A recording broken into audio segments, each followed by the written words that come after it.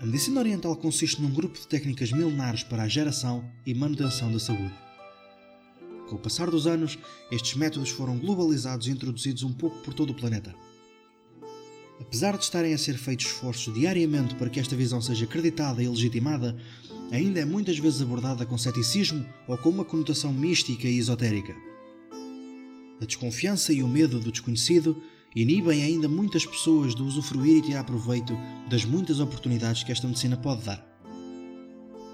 Olá, meu nome é Alexandre, sou recém-formado em Medicina Tradicional Chinesa e estou aqui para vos apresentar o projeto Chineses Podcast. Um podcast onde se fala de medicina e cultura oriental com quem está de alguma forma ligado a ela. O formato consiste em episódios com uma duração de cerca de 45 minutos, em que teremos conversas com vários convidados de interesse que rondam vagamente sobre um tema pré-definido. Este conteúdo está direcionado a profissionais, estudantes e curiosos da medicina que gostem de ouvir e partilhar experiências ou simplesmente de uma boa conversa. Ok, esta parte é importante. Este projeto não tem a mínima intenção de incentivar conflitos com aquela que nós chamamos de medicina convencional, nem com os profissionais que ela praticam, aos quais estamos tão gratos pela sua dedicação e perseverança inabalável.